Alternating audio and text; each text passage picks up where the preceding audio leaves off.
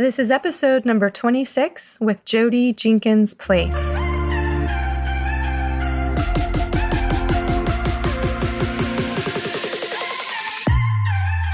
Welcome to The Marriage Show. I'm your host, Jennifer Price, international marriage interventionist and best-selling co-author of Success Breakthroughs. On this show, I provide innovative solutions for marital success by focusing on personal development and relationship transformation. Every week, I'll be talking with thought leaders from around the world, and we'll be providing your weekly dose of wisdom so you can catapult yourselves to marital success and true life fulfillment. I ask you to love one another, encourage and support each other, and live with passion. Are you ready? Here we go. Today, we're talking about the adolescent brain, children who have experienced trauma, what the public school system is doing to help these children in our nation, and what you parents at home can do to help foster healing and care for children under stress. I am so excited about our guest today, not just because this is a great topic and not just because she's top in her field, but because she's also a dear friend of mine. We grew up together as children in Virginia. We went to high school together, and we were even on the same cheerleading team together. We have with us today Jody Jenkins Place. She started out as a high school English teacher for 11 years. She moved up to high school administrator for 10 years, and most currently took the position in her school district as Director of Phoenix Alternative Education Programs, which is a continued ed service in a non-traditional environment for students grades 6 through 12. This is a blended learning instructional model, incorporating a trauma-informed and responsive philosophy with a whole child emphasis. She recently presented at the Association of Secondary Curriculum Development National Conference on Educational Leadership. So she really is a trailblazer, creating a sensitive culture through professional best practices and mindfulness for the children of our nation. Without further ado, let's give a warm welcome to Jody Place. Jody, welcome to The Marriage Show. Truly an honor to be here with you and your audience. Thank you. I'm really excited to have you on today. Now, I know you and your husband, Dave, you're celebrating coming up your 25th wedding anniversary. Is that right?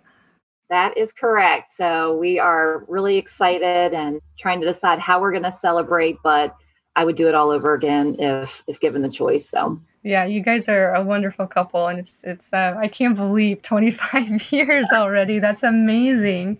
Congratulations. Thank you so much. The first question I like to ask all guests is, what is love to you? I think that for me, love is the air we breathe. I think that everybody asks Dave and I this a lot because we have been married for 25 years. What's our secret? And I think it's just because we are so accepting of one another and allow each other to grow and change. And so I think that part of that with our children and with my students is that love is about an acceptance of other people, where they are and who they are, and staying beside them regardless. So love can mean many things, but I think that unconditional feeling that we have where another person is going to be part of our life. That's beautiful. I love it. I love it. Now, you and I have talked about this subject of traumatized children in our nation. We've been talking about this quite a bit over the last year, and you've told me that it's never been more stressful to be a teenager. And I know growing up through school, I think my high school years, and maybe partly college too, but really high school years were the most stressful for me. There's just a lot of change, a lot of hormonal things going on, a lot of kind of figuring out who we are as people, who we want to be. But you've told me many times this past year that it's never been more stressful to be a teenager than it is right now. Why do you believe this? Why do you say that? I base that on my own observation in public education over the last 20 years, but I also, the American Psychological Association actually did a survey in 2014 on the stress in America, and they found that teen stress rivals that of adults. And, you know, when we have stress, that impacts so many different aspects of our life, how we sleep, our nutrition, our level of activity. And so if we think about this in terms of our brain's response to stress and not our adult perspective, and I think that I'm guilty of this, so this is not being said in any kind of judgmental way. We look at teenagers and children that we're trying to prepare them for the real world, and they don't know what stress is yet. But what they're experiencing is the same as what, in terms of our brain and what's happening internally, as the stress we deal with as adults in terms of the demands of having jobs and children and responsibilities.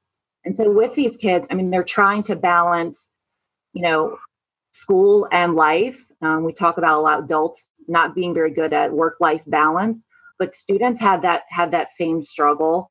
Social media has added, and for many of us, I'm included, I'm aging myself, I did not have to deal with the complexities of essentially living in two worlds at times. When I got home from school, I could, kind of disconnect, and students do not have that opportunity for the most part anymore. High stakes testing is something that I think is a conversation that's being had in lots of places across the nation, the impact of that.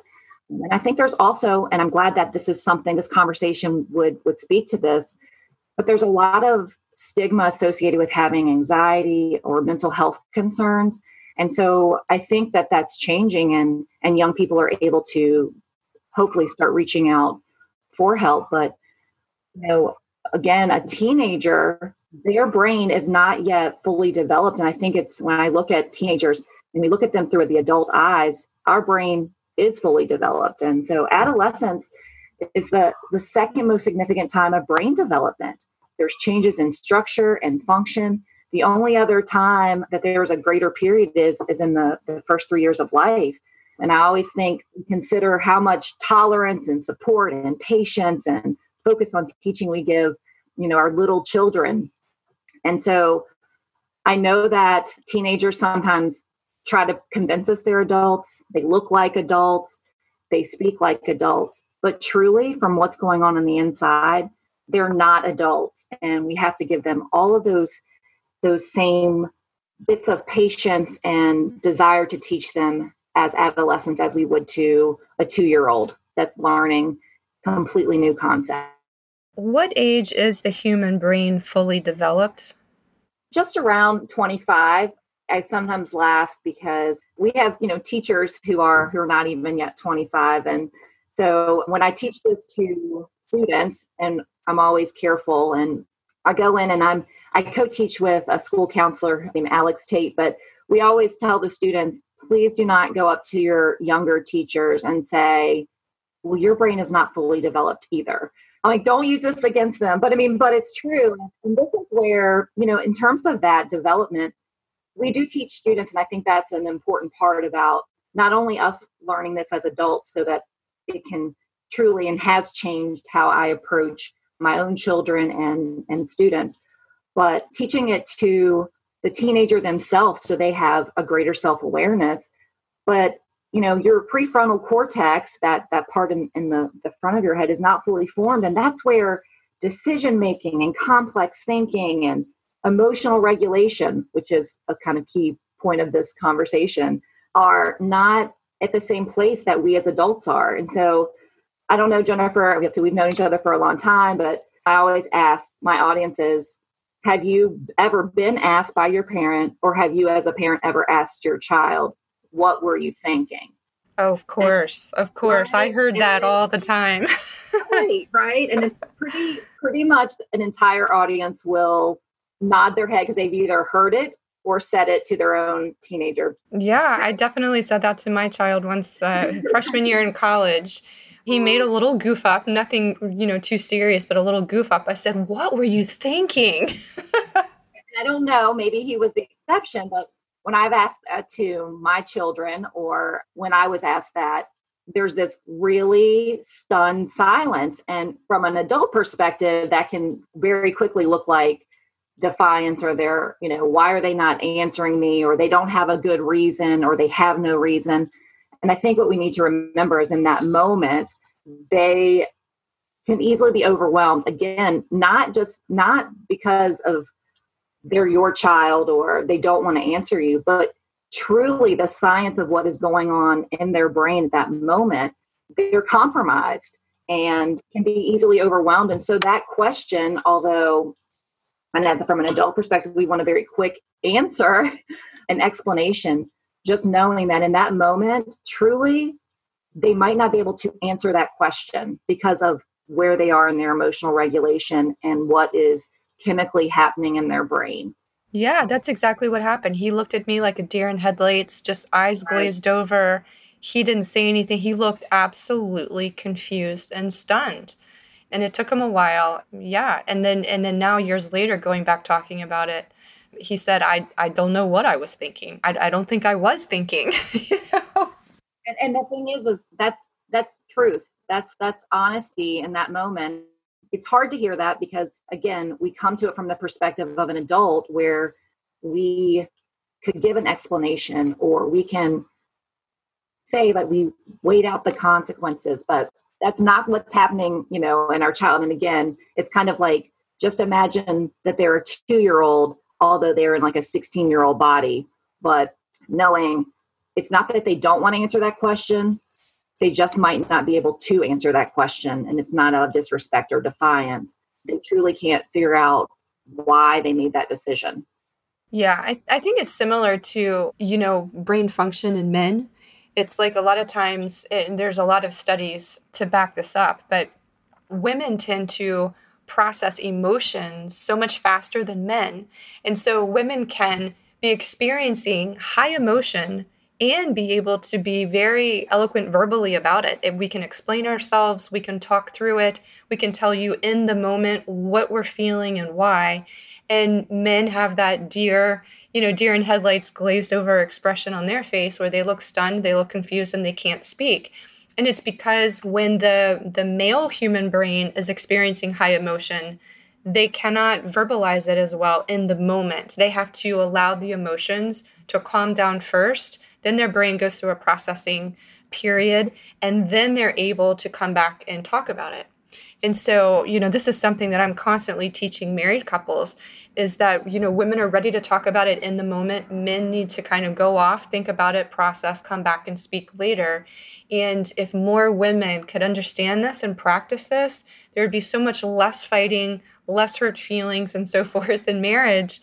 But it sounds like the adolescent brain, male and female, is very much still in this place. And so parents just need to understand that children might need to take an hour or two, or even maybe a day or so to think about something, process it, and then come back and have a conversation later. Would you agree?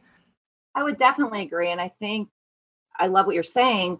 And I think that's where we're talking about just emotional regulation. And when you're talking about, the dynamic between, a married couple, it's all about the perception of threat. And I use that word and I can kind of talk a little bit more about that, but our brains are beautifully created to help us survive. And so,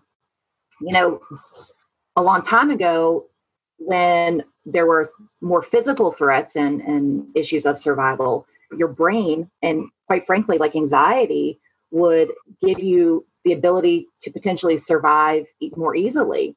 It kicks into a mode that is going to try to serve your best interest against, being attacked by a predator. Are you talking fight or flight here?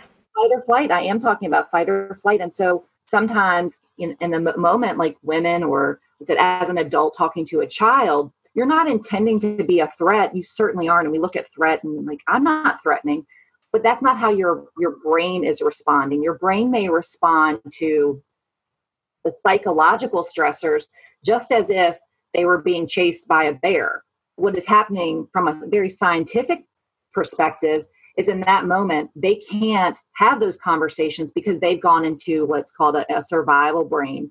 And the same thing is true when you have an adult a student may be facing real trouble. They've made a mistake, and their brain in that moment is going to a threat mode. And it doesn't say it's not your intent to be a threat. You're a loving parent. I'm never intending to be a threat, but a brain might see it the same way. Even at work, you get a nasty email. that stressor is going to chemically have a reaction. And I think it's just interesting to look at the term threat and see that it encompasses more than maybe what one very traditionally thinks of as in terms of threat, in terms of how our brain reacts. The brain is so fascinating. I love talking about it. I love learning about it. With all the talk right now of threats and stresses, what are the most common stressors that you're seeing in children in the school system today that is causing them to be in fight or flight and causing them to maybe not concentrate as well at school or to have behavioral or emotional problems in school? What are the current stressors? And I just wanted to give some great resources. I am not a neuroscientist. I am not a psychologist. And I think there's comfort in that, hopefully, for the audience. These are things that I've learned in my capacity working with students in education, but also just as a mom. And so, of course, I heard about adolescent brain research when I was in college, but it was theory then.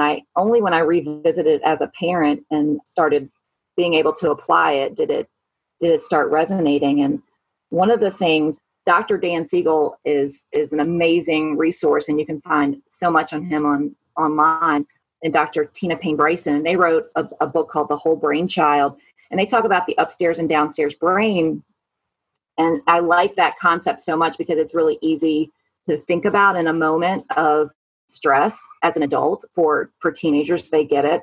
But think about it this way, Jennifer, your upstairs brain is when you're healthy, you're able to learn, you're emotionally regulated. That's where you're feeling empathetic, you can make connections.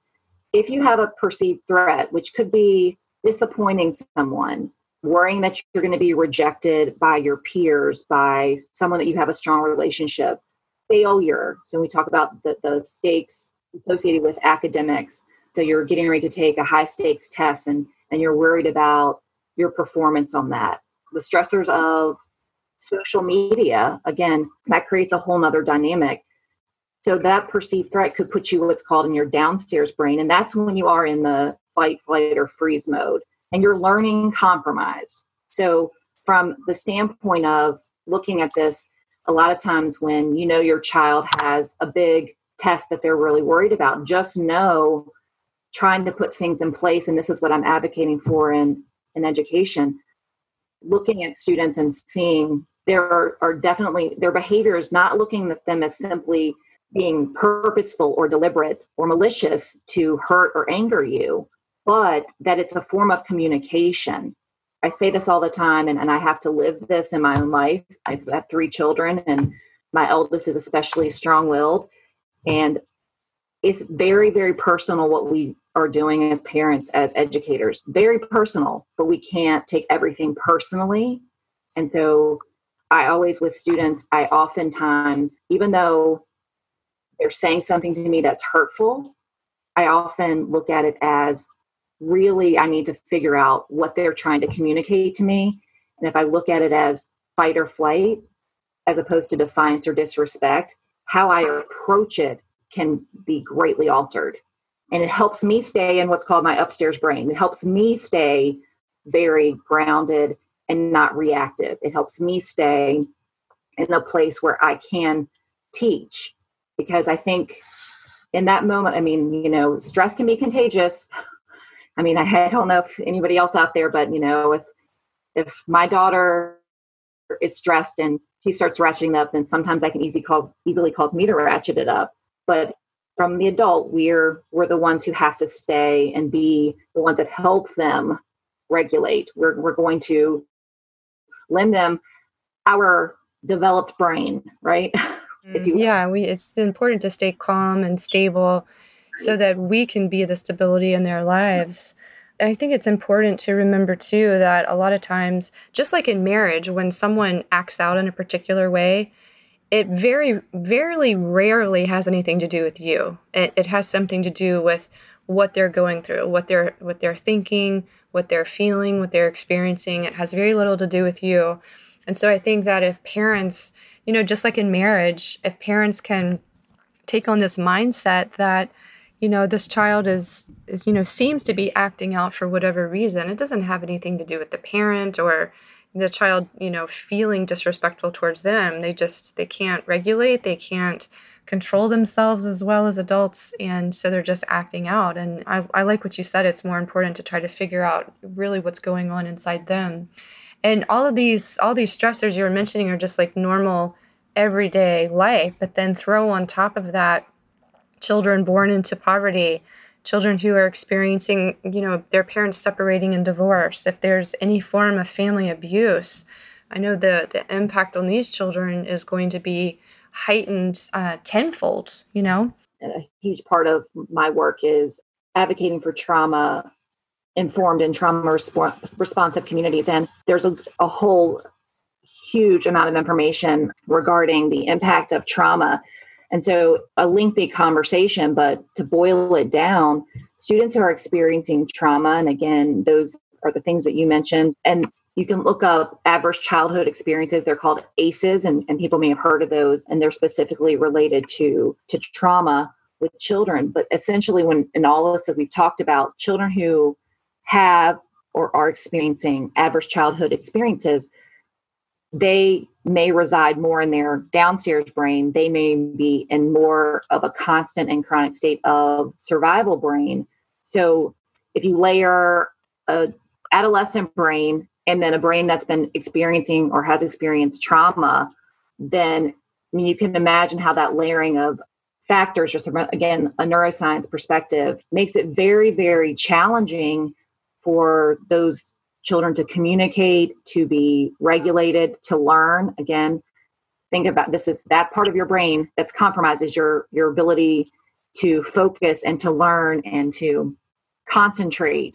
So it's definitely going to impact so many aspects of a child's life. So if a parent, they come home and they didn't do well on the test, and again, this is not about not expecting accountability. I mean, we want our children to do well academically, want them to do well socially, behaviorally. But it is in terms of trying to look at the behaviors as what are they communicating? So maybe they didn't do well on the test because there are things that are going on in their life that made them learning compromised. So what can we do to help them have skills to regulate in those moments? Because stress is a part of life, an important part of life. But, there's discipline, and I'm disciplined as a mom, discipline as an administrator. The root of the word discipline is pupil. And so really it's about teaching and learning and not just stopping a behavior. I mean, there's discipline and punishment are not the same. So I think most of us as parents, as an educator, we want to have discipline because we want to teach. We want to build skills. And again, that's the Yes Brain is by Dr. Tina Payne Bryson, and she goes into great depth about that. And I have gained so much from reading her works. But just think of discipline again. And sometimes we start blending those two, right? We want to give the consequence, and we think that coming down harshly is going to teach the lesson, but the teaching and the learning, and when we can do that, that matters the most. Yeah, agreed.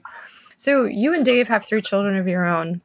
You've been working in the public education for over 20 years. What are lessons that you've learned that you want parents listening today to really walk away understanding?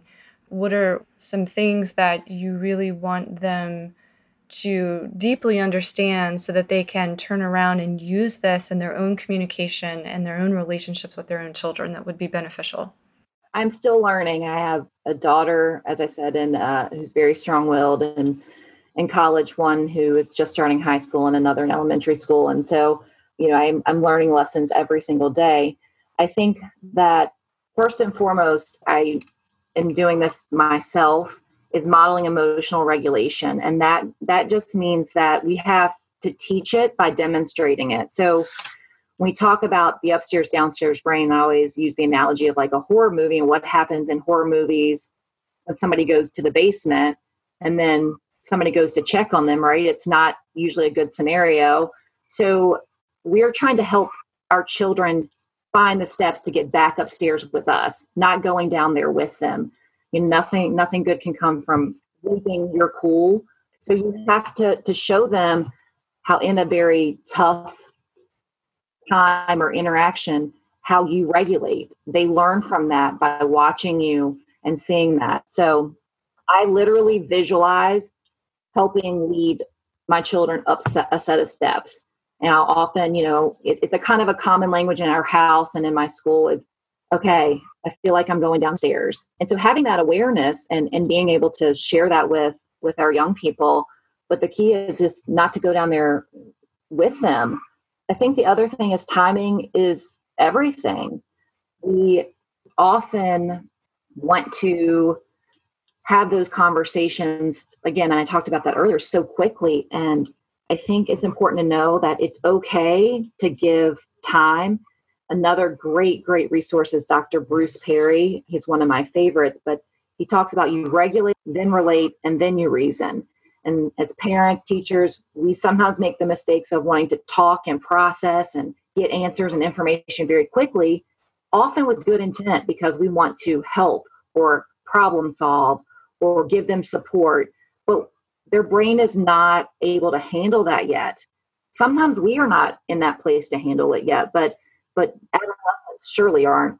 And we want to give them the life lesson right then and there. And again, if we talk about them being learning compromised, they can't hear that lesson then. They can hear, there for sure is a time for them to gain a lesson from it and to discuss the accountability they might have to have. But it's about when is that the most effective time? And it's certainly not when they're in survival brain. So I think it's just, I said, again, kind of stepping back and realizing they look like adults in many cases. And again, at least my two older children try to convince me they're adults all the time, but they're not. Children just should not be responsible to help adults regulate emotion. We often confuse this with teaching empathy, that we share what they're doing to our feelings. And just think about that from the perspective of what that's doing to their brain when we place those burdens on a child of what they're doing to us as adults. There's a great book called Unselfie, which of course, like selfies are everywhere, but it talks about sort of teaching empathy. And so I just think it's timing. Timing, there's lessons to be learned, but sometimes we have to be a little bit more patient about when the children are able to and can listen to those. I think we need to know ourselves. We're not perfect as much as we as parents sometimes want to try to be. And I tell my firstborn, because she sometimes, will make comments about how I parent, her siblings. And I said, your dad and I, are making all the great mistakes on you because you're the first. So, and she laughs, but I've learned over the years to acknowledge my own triggers, what times of the day, I'm a morning person. My daughter is not. So in the morning when I'm all ready to have this conversation or to process something and she's snappy, again, it feels personal, but I don't take it personally because we're not at the same place. So I do know my own triggers and how I respond to stress. I mean, adults go into survival brain too. That's why a huge piece of this in my school and in my life is self-care and incorporating mindfulness. So that's something we're trying to teach students more about. It's something I talk to my children about. We just don't take care of ourselves as much as we should because we feel like we don't have time. Maybe we don't feel like we have energy. And so I think expanding our understanding of mindfulness is a first step. I took a great class this summer on mindfulness from Sherry Clower, and it expanded my mind because I was like, I don't have time to go sit in a room for 30 minutes every day. But that's not what mindfulness is. So I think there's a lot of conversation going on in our society about mindfulness and self-care, which is fabulous. Yeah, I think so too, because I think so many parents, whether it's mother or father, we feel like we have to do everything. And we also feel like, we have to take care of our spouse, we have to take care of our children, we have to take care of our job. Last on the list is usually ourself. And I think this is doing so much harm to everyone in the world because if you yourself are not taken care of, you're not going to be happy, You're not going to be creative. You're not going to be as energetic and resourceful. You're not going to be as patient with yourself, with your spouse, with your children. And so it's one thing that I really am constantly preaching to my clients, and we're implementing in their lives, is upping their level of self-care. Go for a massage, go have tea or lunch with your friends, do something away from your family, away from your children, whether it's meditating or reading. Find something that you enjoy that's like soul food to you, because if you're happier and you're taken care of, you're going to take better care of the people around you. It's just like on airplanes. They always tell you that if there's an emergency of any sort, put the oxygen mask on you first and then on your child or the person beside you, because if you're not taking care of yourself, you can't take care of others. So I think that's really beautiful. And I love what you said about coming from your child's point of view as well, because I think not so many parents do that anymore. I think we live in a society where we expect more and more from our children, and we expect it sooner and earlier in life. There's a tremendous amount of pressure on children to perform perfectly in every area of their life, and it's creating an undue amount of stress on children, I think. And I think parents are, there's some hypocrisy going on as well, because parents can lash out and, they can say things they don't mean, but then they expect their children to walk a very fine line. And I think if more parents would stop and accept within themselves, perfectionism is something that many people claim to suffer from.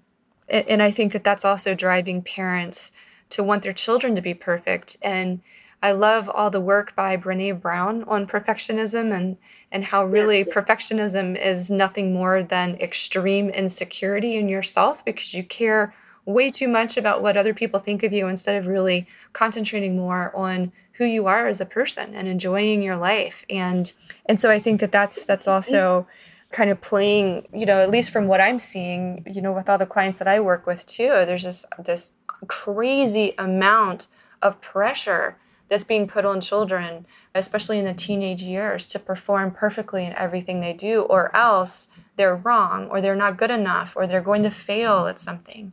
So I love what you said about really taking the perspective of the child, looking at it through their lens. And as a parent, rising above, having the upstairs brain, as you like to call it. And, some people would say just be the bigger person, whatever terminology you like, but just to understand that as parents, we need to be more compassionate and more empathetic and more understanding, and be that calm, steady in the storm of your child's life. I love everything you've said today. Good stuff, Jody. Good stuff. Oh, thanks. I love the work that you're doing in the world. And I believe that the children of our nation are so blessed to have you fighting for them and working with them, and all of your colleagues, everyone who is working in the school systems to help children learn how to navigate stress and life better. Before we go, I do have a couple of fun questions for you. First up, what is your favorite book? Well, so I'm an English major, so that is like just the hardest question ever for you to ask me. I'm like, would you like to go by genre? To be honest, I always go back to one of the first books that gave me an emotional reaction, and that's Where the Red Fern Grows. And the reason I always say that book is not because, that storyline is significantly profound, but it was the first book where I recognized the power of words, because I cried so deeply in that book. And I thought, these words, these pages are evoking this.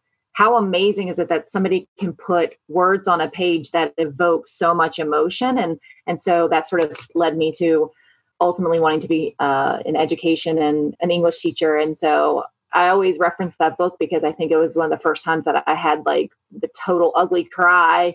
And I thought, these are words on a page. How can I be having this reaction? But they seem so real, and I can visualize so clearly. So that's what I often do. Excellent book. Excellent book.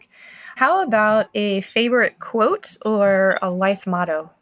I have two that I kind of work hand in hand, and they're my kind of personal mantra. And one is, all will be well.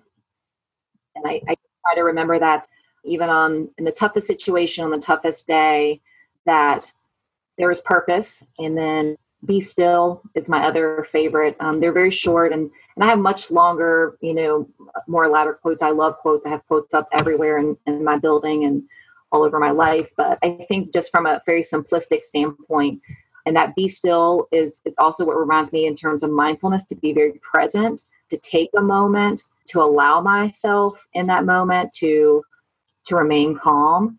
And again, usually what in my head, what's happening is I will say, be still. Then I say, all will be well. Love it. Be still and all will be well. I love it, love it, love it. Beautiful. So, Jody, thank you again so much for being with us today.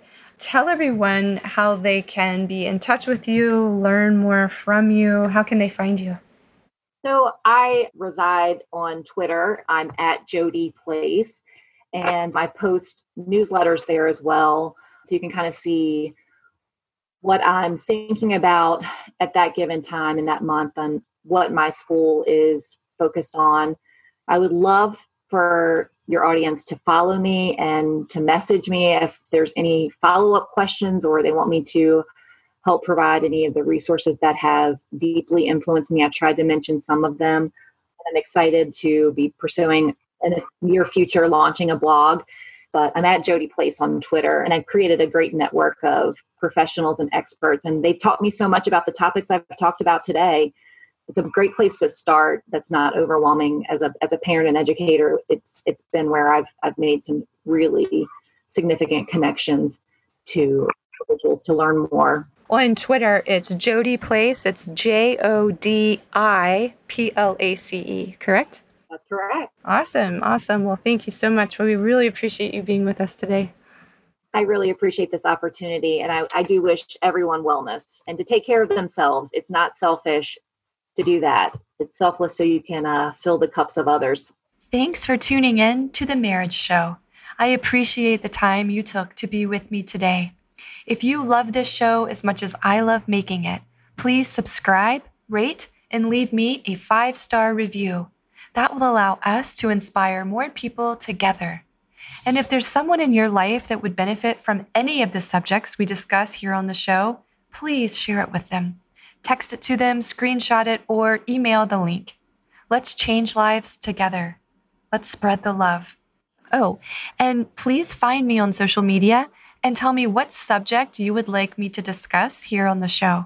So head over to Instagram, Twitter, or Facebook. I really would love your suggestion. And if you want to check the show notes from today's episode, you can find them at www.themarriageshow.com. And you can also listen to all of my other episodes there as well.